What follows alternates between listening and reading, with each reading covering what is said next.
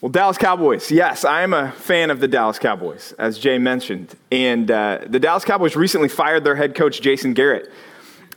And it was the best thing that's happened to the Dallas Cowboys since they won their last Super Bowl. And not just because Jason Garrett just smiles and claps as the ship is sinking and on fire and under barrage from the enemy at the same time, but also because Jason Garrett is a master at what I call coach speak.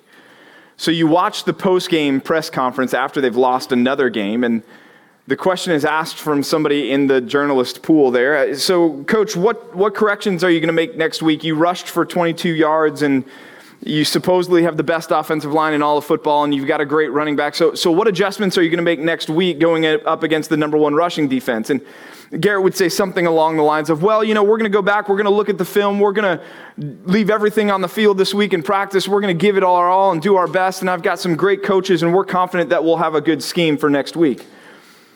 And then they move on to the next question, and you realize that he may have said a lot, but at the same time he said what? Nothing. Absolutely nothing. Well, in the church, we have our own version of church speak, coach speak, Christianese, if you will, right? We throw phrases and we throw sentences and we throw things around that we either don't mean or we don't really know how to define, but we know it sounds good, and so we'll say it. Somebody comes up and says, how are you doing? And you say, great. And then they ask you about your week, and you give them a praise report, and then you say, praise the Lord. And we kind of tack that on at the end without even really thinking about it. And do we really mean that? Do we really understand what we're saying when we're attributing the good things to the Lord and saying, praise God for what's happened in my life? Or is it something that's just subconscious? Or, hey, you know what? I'll be praying for you this week. Well, I think another bit of Christianese and church speak, so to call it, is this concept of the fear of God. To say, well, do you fear God? As believers, we're going to say, yes, absolutely. The fear of the Lord is a good thing. It's a right thing. It's a proper thing. And we all need to have and cultivate the fear of the Lord. But if someone were to corner you on the patio after a service and say, can you tell me what it means to fear God? Would we be able to answer that question? Would we be able to tell them, yes, this is what I mean when I say that I fear the Lord? It's when we start to get a little fuzzy in our definitions, and we mention words like awe and reverence and wonder and respect and devotion, and those are all parts and components. But can we really boil down, this is what the fear of the Lord is, and this is why we need to fear God? Well, in our passage that we're going to be looking at together this morning from 1 Peter, Peter sets out to do that for us, to help us understand the fear of the Lord, why it's necessary in our lives, and what it should look like. And really what we're going to find is that the fear of the Lord is a holy obedience, a holy devotion to God that's driven by who He is and what He's done in our lives, motivated by His character and also by His actions toward us. If you're not there, open up to 1 Peter chapter 1, verses 17 through 21.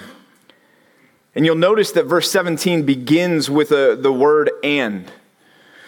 And last week you looked at this great and well-known passage that ends, since it is written, you shall be holy, for I am holy. And then Peter says, and if you call on Him as Father. So you see there's a connection between our pursuit of holiness and our godliness and what Peter's about to say in the passage that we're going to read together now. Verse 17, and if you call on Him as Father, who judges impartially according to each one's deeds, conduct yourselves with fear throughout the time of your exile, knowing that you were ransomed from the futile ways inherited from your forefathers, not with perishable things such as silver or gold, but with the precious blood of Christ, like that of a lamb without blemish or spot.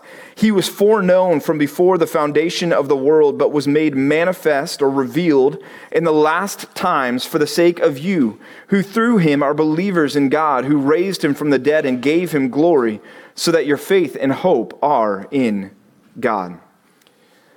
Peter begins with this idea of God as our Father, and yet also God as our judge. We call on Him as Father, and yet He's also the one who judges impartially, judges according to each one's deeds. And so Peter says, as a result of this concept of God as our judge, we need to conduct ourselves with fear throughout the time of our exile. If you're anything like me, you can be driving down the highway and you can be driving the speed limit and you can be doing everything perfectly right according to the laws of the road, and then all of a sudden a CHP officer gets behind you. And you look in your rearview mirror and you see the black and white and you see the lights, and the lights aren't on, but he's behind you, and all of a sudden, what do? You slow down a little bit, right? Even if you're going just the speed limit, you slow down a little bit. You become cognizant of all of the things that you forgot in driving school. You think about how far you are from the car in front of you. Can I get pulled over for tailgating? Is that something that's wrong? Am I far enough back? Are my lights working? Do I have enough turn signal fluid in my car? Is everything operating right? Are my windshield wipers? Is there anything that he could pull me over for? And then you think to yourself, what? I want to get away from the CHP officer. And so you make sure that you hit your turn signal about 2 miles before you're going to get out of that lane and into the lane next to you. And you wait until there's a good 400 yards between you and any car to your right. And then you slowly get over, and you just pray as you're getting over that he's not going to follow you over, right? Yeah, or maybe that's just me. But why do we do that? Well, we do that because we have a healthy fear of the CHP officer behind us. We know that he has an authority to enforce the law in our lives. We know that if he sees us transgress the driving laws, the laws of the land, that we're going to see the blue and red lights start flashing, and we're going to have to pull over, and he's going to write us a ticket. And so there's a healthy fear that has an impact on the way that we drive. It has an impact on our behavior. It has an impact on our actions. It's not just that we understand it. It's not just that we believe that he has this authority, but our belief and our understanding then proceeds to change the way that we behave. That's a little bit of what we're talking about when we talk about the fear of God. Except it's not a CHP officer in a rearview mirror. It's the God of all creation that Isaiah saw in Isaiah chapter 6. Listen to what Isaiah sees there. Isaiah chapter 6, verses 1 through 5. In the year that King Uzziah died, I saw the Lord, Yahweh, sitting upon a throne, high and lifted up, and the train of his robe filled the temple. Above him stood the seraphim. Each had 6 wings. With 2 he covered his face. With 2 he covered his feet, and with 2 he flew. And one called to another and said, Holy, holy, holy is the Lord of hosts. The whole earth is full of his glory. And the foundations of the thresholds shook at the voice of him who called, and the house was filled with smoke. And I said, Woe is me, for I am lost. For I am a man of unclean lips, and I dwell in the midst of a people of unclean lips, for my eyes have seen the King, the Lord of hosts. You know, Peter says, if you call on him as Father, which is one concept of God that we have, that he is our Father. Romans 8 says that we have received the Spirit of adoption by whom we can call out, Abba, Father, that we have that intimate relationship with God, that proximity to the Lord that is shared only by those that are part of his family. And because of our adoption through Christ, we are a part of that family. And so we can address the Lord as Father, and that's one concept. And now Peter marries it with the concept of God also as the impartial judge. He's the one who is not going to show preference. He's the one who's not going to show partiality. He's the one that's not going to sweep our sins under the rug. He's the one who sees all, knows all, and ultimately one day will bring all to account. And he is this God from Isaiah chapter 6. And so if we see a CHP officer get behind us on the highway and that changes the way that we live, the way that we are behaving in the moment, certainly the idea that we live our lives before this God of Isaiah chapter 6 should change the way that we live, should change the way that we conduct ourselves, as Peter says. To conduct yourself is to live according to a set of principles. It's to be holy, for God is holy. It's to put off the old man and to put on the new that Paul talks about in passages like Colossians chapter 3. It's to put to death the deeds of the flesh. It's to manifest the fruit of the Spirit in our lives. It's to live according to a set of principles given by this holy, impartial, just judge that he's called us to live by. And it's going to produce a life in us like the life that Jude calls us to in Jude 23 when he says, save others by snatching them out of the fire, and to others show mercy with fear. He says this, hating even the garment stained by the flesh. That we want nothing to do with the flesh, with the sinfulness in our lives. We want nothing to do with ungodliness. We want nothing to do with the things that just and perfect and holy judge is one day going to bring us to account for. Again, God the just and perfect judge should have a sobering impact on our lives, the way that CHP officer has a sobering impact on the way that we drive when we're cruising down the highway. The reality is all of us, according to 2 Corinthians 5:10, have an appointment with this just judge. Believers are going to appear before the judgment seat of Christ to receive, Paul says, what is due for what we have done in the body, whether good or evil. And because we have that appointment, what is on that docket is a review of our lives, a review of how we conducted ourselves while we were in this time of exile, this time of living here, this time of waiting for our return home, this time of waiting for God to bring us to be with Him. That will be what is on the docket on that day. And so accordingly, point number 1 for us this morning, we need to live mindful of that future judgment. Live mindful of your future judgment. We teach this to our children from a young age when we bring them here to church and we drop them off in their KBC classrooms, especially our twins, who are our most sanctifying children. When we take them and we drop them off in their classrooms, we tell them, now your teacher is going to let us know how you behaved at the end of class when we come to pick you up. And we don't want to have a bad report when we come to pick you up. And they're beginning to understand that more and more as we have gotten a few bad reports and we've dealt with that accordingly afterwards.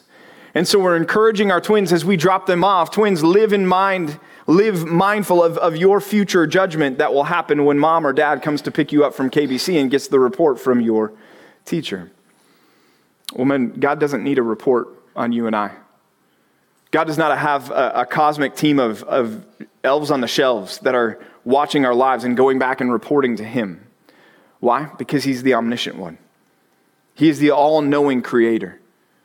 And the Bible says that He is the God before whom we live every single moment of our lives under His watchful gaze. Proverbs 5:21. Proverbs 5:21. For a man's ways are before the eyes of the Lord, and He ponders all His paths. Your ways, your daily decisions, choices are before the eyes of the Lord, and He ponders all of your paths. Proverbs 15:3, the eyes of the Lord are in every place, keeping watch on the evil and the good. Matthew 12:36, Jesus says there, I tell you, on the day of judgment, people will give an account for every careless word they speak. What does that mean? Well, that means that on that day, that God is going to have a record of every careless word that we've spoken. How? Because He's the omniscient God. We live our lives before His sight. We speak our words in the hearing of His ears. In fact, we formulate our thoughts in the presence of His knowledge. He's the judge before whom we are going to appear. And so think about the buckets of your life that you have. Your thought life. The things that you turn over in your mind on a daily basis. The things that you dwell on. The things that you marinate in your mind. That you allow to entertain your thoughts. 2 Corinthians 5:10, one day you will be giving an account for everything that you have done, whether good or evil, and that includes the thoughts that you have entertained, because God is omniscient and knows them.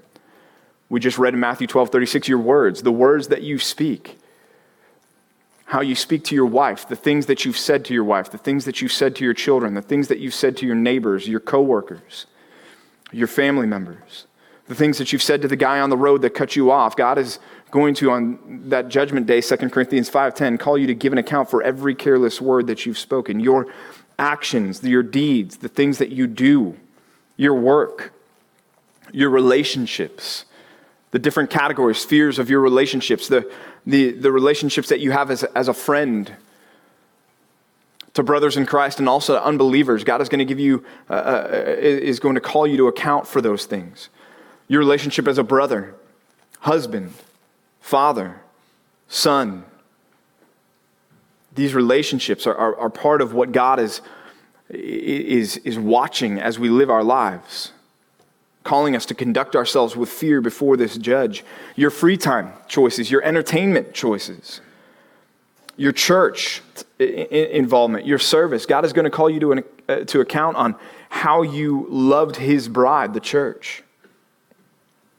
So we think about all of these things and that God wants us to conduct ourselves with fear during our time of exile in all of these different areas. And we ask ourselves, well, this is hard, isn't it? Yes, it is. This seems exhausting. Yes, it does. This seems like it's contrary to the world's values, that the world is not going to make this easy on me. Yes, you're right. It's not going to make it easy on you. It is contrary to the world's values. But the reality is you and I have to keep a rigorous account of our lives because God is keeping a rigorous account of our lives. And one day we will stand before the judgment seat of Christ, and we don't have wrath to fear on that day because we know at the cross God's wrath against our sin was poured out on Christ. But we do know that everything that we've done, whether good or evil, the scripture clearly says that our deeds are going to be passed before us, that we will give an account for these things before Christ. And I don't know about you, but I don't want to have more that I'm shrinking in shame before my Savior at that moment than I am saying, praise God, as the rewards are produced through the acts of obedience. And so that should instill a fear in us. And we say, well, how long do we have to live this way? Is there a point in time when we get to retire from this? And I would say, yes, there is. When you die, then you're done. That's what Peter means when he says, conduct yourselves with fear throughout the time of your exile. Yes, he was writing to a group of people that were literally exiled. They were spread throughout the regions of modern-day Turkey. They were driven from their home by persecution. They were away from everything. And Peter was saying, throughout the time of your exile, but really he wasn't just driving at the concept of their exile physically, but he was talking about their exile spiritually. That you and I are foreigners, strangers, aliens, that this world is not our home, and that while we live here, we live as exiles because we were created for a home that is somewhere else, that is yet future. And so this life that we have to live, that we have to conduct ourselves in fear before the Lord, is a life that we have to live for the rest of our time here on earth. Battling, fighting, putting off, putting on. Making sure that we are bearing in mind that future time when we will appear before this perfect and just judge who shows no partiality. And no, we don't have to fear, depart from me, I never knew you, if we are in Christ. But the Bible also says that some will be saved, but only through fire. That appearance before the judgment seat of Christ is going to be a painful and shameful experience. And that should drive us towards godliness. And if you think, well, that sounds like a lot, we need to embrace Paul's mindset in 2 Corinthians chapter 4. Remember when he says that things are a light momentary affliction? Light momentary affliction. Why? Because he has eternity in view. Because God is preparing for us an eternal weight of glory. And so to conduct yourselves with fear, is that hard? Yes. Are you going to have to sacrifice? Yes. Are you going to have to give up things that the world says that you should have? Yes, you are. But we can say with Paul, that trade is easy when we consider eternity and the glory that awaits for us there.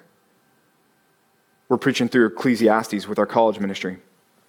And one of the key themes there is this theme that life is temporal, right? Vanity. It's a vapor. It's a mist. It's that steam coming off the coffee. It's there and then it's gone.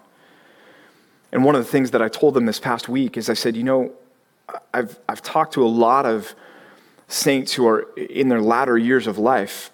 And you know what I've never heard any of them say? Man, it took forever to get here. Oh man, this has been the longest life I've ever lived. I'm so tired. I cannot tell you how long it took to get here. No, what do they say? It goes so fast. It goes so fast. And I've heard plenty of saints say to me, man, I wish I had come to faith in Christ at a younger age. I wish I had lived a godlier life when I was younger. I wish I had taken my faith more seriously. I wish I had led my wife better. I wish I had invested in my children more. I wish I had invested in other men in the church more. I wish I had served more. I've heard that time and time and time again. I've never heard anybody say, I wish I hadn't done those things. See, men, this life, living mindful before a judge who will one day call us to account is a difficult life. But it's a life that's temporal. It's an exile that really is short when we consider eternity. And if we will set ourselves to live this way, I think with those other men, we will not regret it one bit. We're here for a short time in our exile, but its brevity does not preclude its gravity. And so Peter wants us to live lives of holiness and godliness before the Lord. Yes, he's our Father, but he is also the just judge. That's why Paul says in Philippians that we need to work out our salvation with what? Fear and trembling. With fear and trembling. Conduct yourselves with fear during the time of your exile.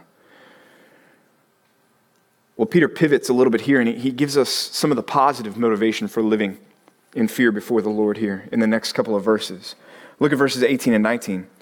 He says, knowing this, conduct yourselves with fear during the time of your exile, knowing that you were ransomed from your futile ways inherited from your forefathers, not with perishable things such as silver and gold, but with the precious blood of Christ, like that of a lamb without blemish or spot. God has ransomed you, and that implies what? That you needed to be ransomed, right? That there was a price on your head. And that price on your head was brought about by your sinfulness, by your rebellion against God. There was a debt to be paid in order for God to reconcile you to himself. And so Peter is saying that God did just that for you. That he ransomed you. That he paid that price. And that price, he says, was a costly price that he paid. And he did that for what purpose? You were ransomed from the futile ways inherited from your forefathers. Peter's writing to a group of some of them Gentiles who had come out of the futile ways of literal idol worship, going to the temples, going to worship these false gods, having household gods in their homes. Well, you haven't been to the temple of Zeus or Diana this week, I'm guessing. But you've been ransomed just as much from your futile ways. Your futile ways of before Christ being a man of self-righteousness. Thinking that you didn't need Christ. Thinking that you were fine in and of yourself, that you could pull yourself up by your own bootstraps, that you could rely on your goodness, your intellect, your wisdom, your skill to make it through this life. You've been ransomed from the futile ways of your pride, of your anger, of your lust, of your malice, of your drunkenness, of your idolatry, making your career your idol, your God, making your possessions your idols, your gods, making your family your idol, your God. Whatever it is that you were devoting your life to instead of devoting your life to God. Peter says that God has ransomed you from those futile ways of living. Titus chapter 2, Paul put it this way. He says, Jesus gave himself for us to redeem us from all lawlessness and to purify for himself a people for his own possession who are zealous for good works. So in other words, your salvation, your deliverance was costly. It involved a ransom that needed to be paid. And it was paid in order that you would make a break with your former way of living. That God ransomed you to conduct yourselves now in fear before him during the time of your exile. That he paid the great price in order to break you free from your sin. And that price that he paid indeed was a costly one because it was not silver or gold that he paid, but the precious blood of Christ. And so the question is, what are you doing with that sacrifice? The answer, I hope, is that that sacrifice has knit you to the Lord in devotion to him. That you fear the Lord, that you are committed to him, that you are anchored to him, that you are all in, that you are fully surrendered to his lordship in your life. Point number 2 for us this morning is this. Devote your life to the one who ransomed you. Devote, consecrate, offer, give, commit, surrender, be all in with your life to the one who ransomed you. Do you ever get frustrated when something that you buy doesn't work the way it's supposed to? There's a commercial right now on, and I don't even know what the commercial is for, so it's not a very good one, but it makes me laugh. This guy comes home, and he walks in the door, and he tells the smart speaker, he says, "Smart speaker, play whatever music." And it does nothing, no response. And he says, "Smart speaker, play whatever music." He raises his voice like that's what it needs, and there's still no response. And then he yells, "Smart speaker, play that!" Right? And then the smart speaker lights up and it says, "Internet failure." And then he loses his mind, right? And I laugh because it's convicting, right? I've gotten mad at Siri and Alexa before. But it's why? It's because it's not doing what it's supposed to do, right? We buy something, we set it up, we install it, and it promises to do something, and then it doesn't do what it is supposed to do. And if it's something cheap, then it's no big deal, right? You move on from it. Okay, well, I tried that, and that didn't really work, so toss that in the junk drawer and move on. But if it's something that cost you, if it's something that you made a significant investment in, something you paid a lot of money for, and then it doesn't do what you want it to do, how frustrating is that? How aggravating is that? To say, man, I paid such a high cost for this, and look at it. Well, man, I wonder how many times that's us with God the Father. That the price that he paid for us, 1 Corinthians 6:20, you were bought with a price. Not silver or gold. Notice he says not with perishable things like silver or gold. He doesn't say like hay or straw. He doesn't say like monopoly money. He says silver or gold. I don't know about you, but if I had some more perishable things like silver or gold, I wouldn't be complaining too much, would you? But Peter says that's nothing compared to what Christ gave for you, what God paid for you. Your ransom demanded the precious blood of Christ. And the question is, how are you now living? God bought you to fear him. He bought you to live for him. He bought you to be devoted to him. And is he looking at you? Is the omniscient God looking at the way that you're living your life and going, you're not doing what I bought you to do? And I paid a price that's immeasurable. The precious blood of Christ, like a lamb without blemish or spot, the valuable blood of Christ. See, here's the reality, man. You and I will never find cause to think that God underpaid for your salvation. We were not a deal for God. Logically, God got ripped off when he saved me. That's what Paul says in Romans chapter 5, doesn't he? Because how does he describe us when we were ransomed?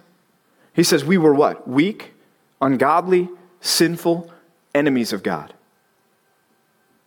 When Christ died for us. When God paid our ransom at the cross. And so we need to have the humility to understand that. The humility to say, wow, God, if you look at me as an investment, and from a human perspective, that's not a great investment. I'm not a deal. But that's grace, right? Isn't that the definition of grace? Unmerited favor? Looking at God going, why would you do that?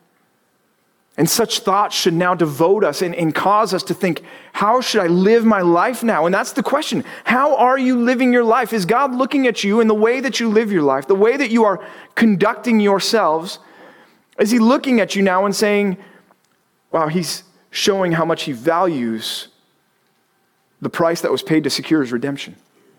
He's honoring that sacrifice in the way that he's living his life. Or is he looking at your life saying, wow, he's treating his salvation as though it's commonplace, as though it's cheap?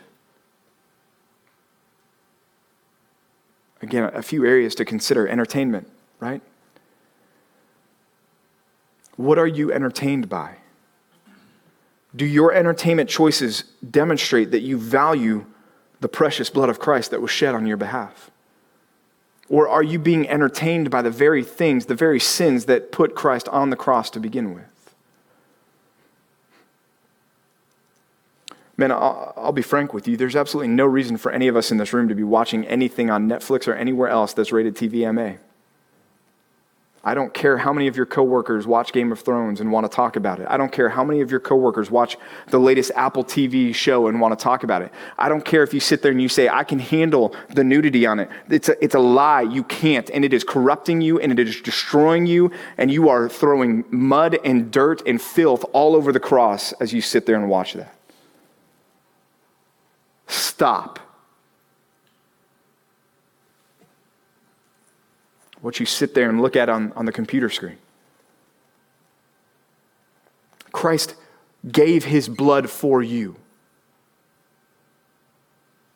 How are you responding to that? Your marriage, man. God ransomed you to be a husband who loves his wife like Christ loves the church. Are you doing that? There's no exception clause in there. If she's easy to love like Christ loved the church, if she's a believer, if she submits to you, then love her like Christ loved the church. That's nowhere to be found. It is husbands, love your wives as Christ loved the church and gave himself up for her. How about the area of evangelism, men? God ransomed you and he has dropped you into a mission field. 2 Corinthians 5 says that all of us as believers, as followers of Jesus Christ, are now ambassadors for God. Going out and with the message of reconciliation, imploring people, be reconciled to God. Are you doing that with the lost in your lives? Because here's the reality. God put you in their lives to be a missionary to them. Not me, you. I have people in my life that he didn't put you in their lives to be a missionary. He put me in their lives to be a missionary. Am I doing my job? Are you doing your job? Are you wasting God's investment in you by just trying to coast through life until you get through and he calls you to be with him? Well, let me just not commit any of the major sins and put this thing on cruise control. Because after all, it's salvation by grace alone, through faith alone, in Christ alone. It's not on me, right? You're right, it's not on you. But you are going to appear before the judgment seat of Christ someday. And he doesn't want to look back at your life and see you in neutral.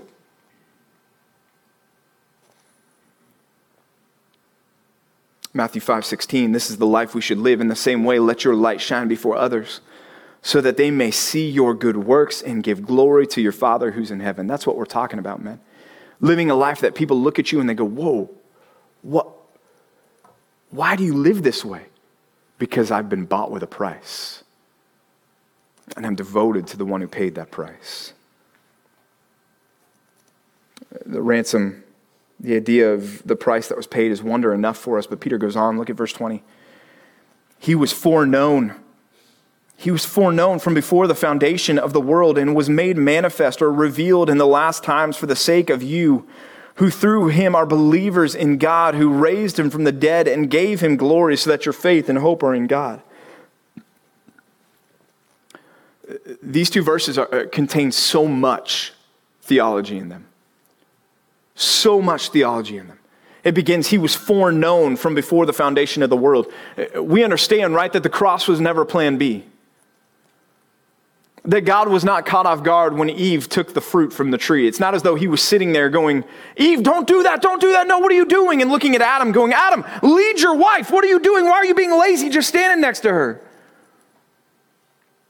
No, it's quite the opposite. God created Adam and Eve knowing that Eve was going to eat the fruit, knowing that Adam was going to fail as a husband, knowing that death was going to spread to all men, knowing that the cross was going to be necessary. And we get a glimpse in these verses into the eternal counsel of God.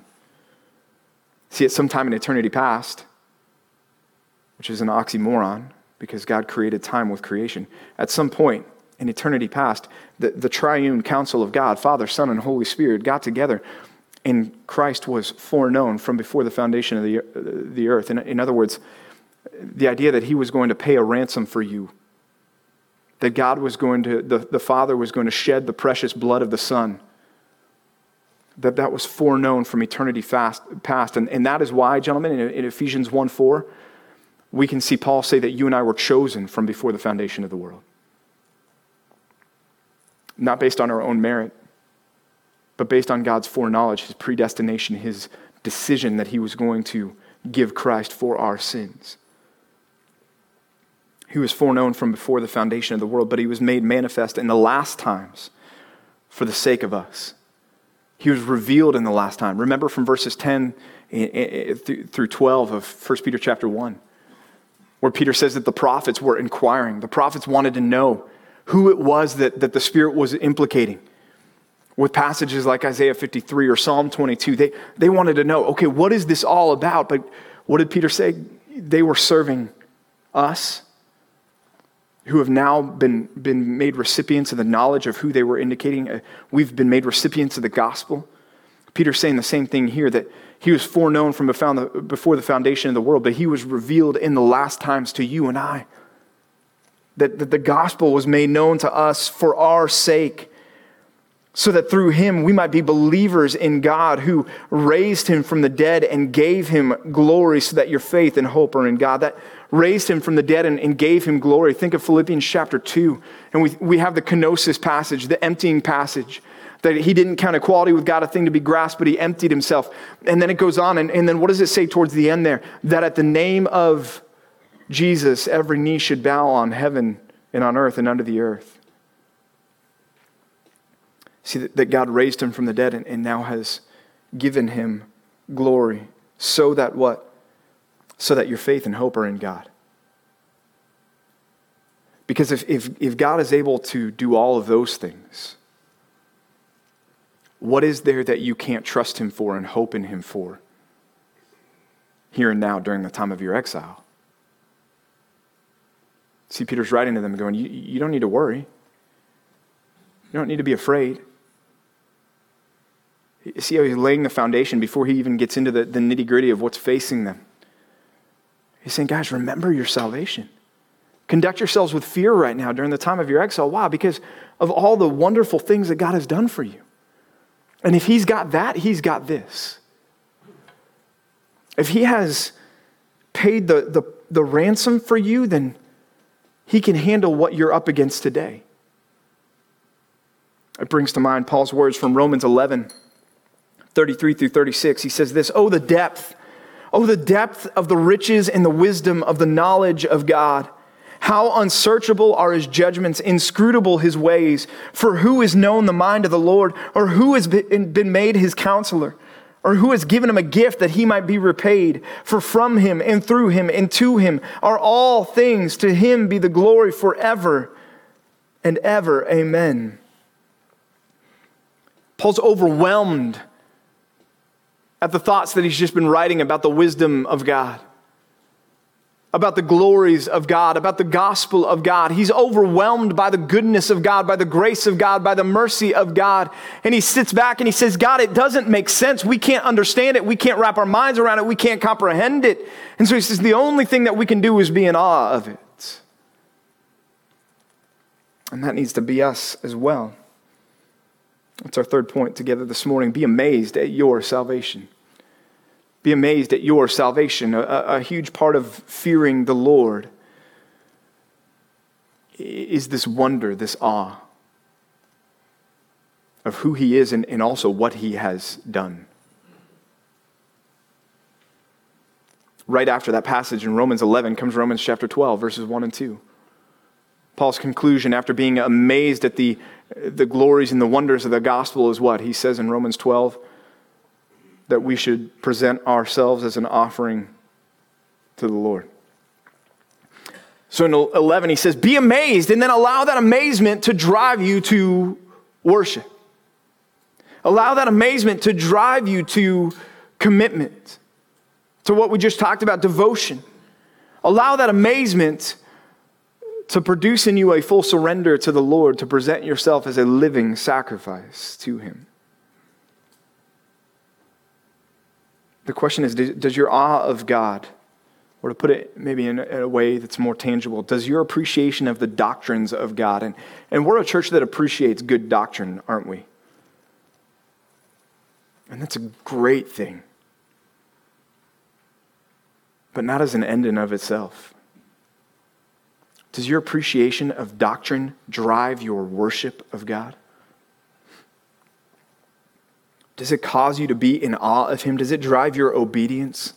Does it fuel your prayer life? Does it impact your speech, your words? Does it mold your thought life?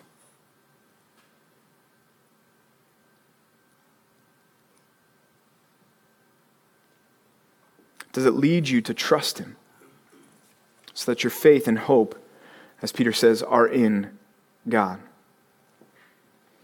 See, as we stand in awe and wonder at what God has done for us, that He has saved us, that He has been so good, that He has ransomed us, not with perishable things like silver and gold, but with the precious blood of Christ.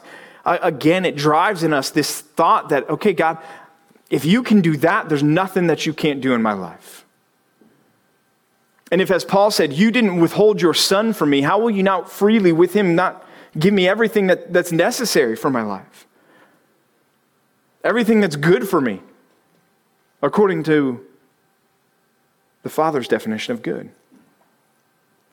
And so as you sit there and you think about the trials that you're up against, your circumstances at work, know that God is aware of your circumstances at work.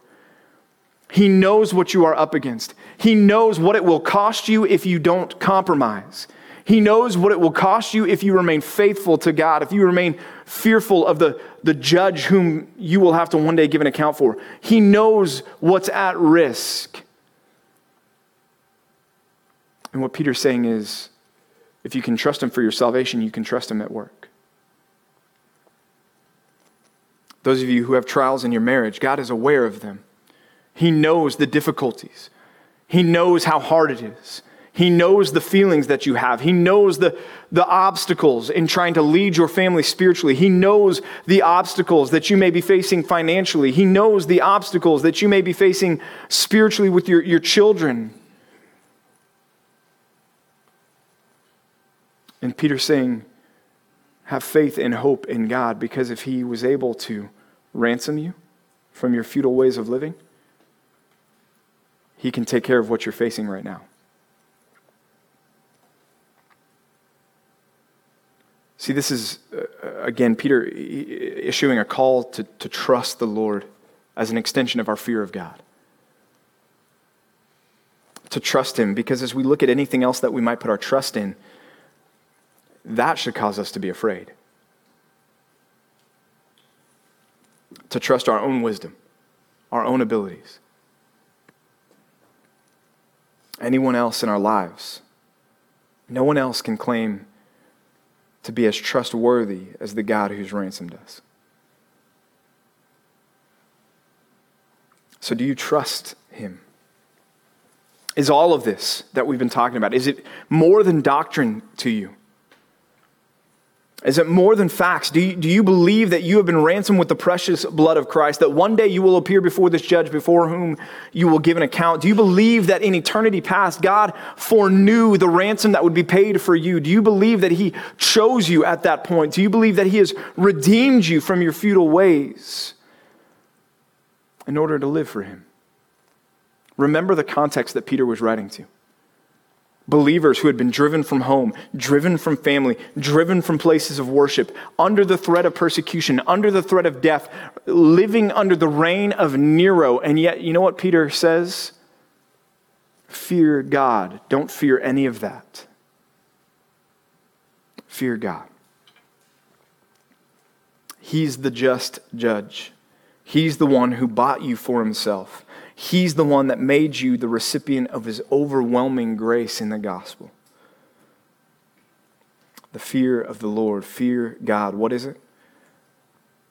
I think Peter shows us it's a life of holy obedience, devotion to the Lord, driven by who He is and what He's done for you. Driven by who He is and what He's done for you. Let's pray together. Father, we thank You for those two realities, who You are and what You have done for us. That You are the holy and just judge. Lord, before whom in our sins we stand guilty, condemned, and yet because of your goodness and your grace, you acted on our behalf through Christ. You ransomed us from our futile ways of living. You gave Christ that we might live, that we might experience forgiveness of our sins and now live in fear of you, conducting ourselves in fear throughout the time of our exile. God, allow us to do that and do that well. We pray this in the name of Christ. Amen.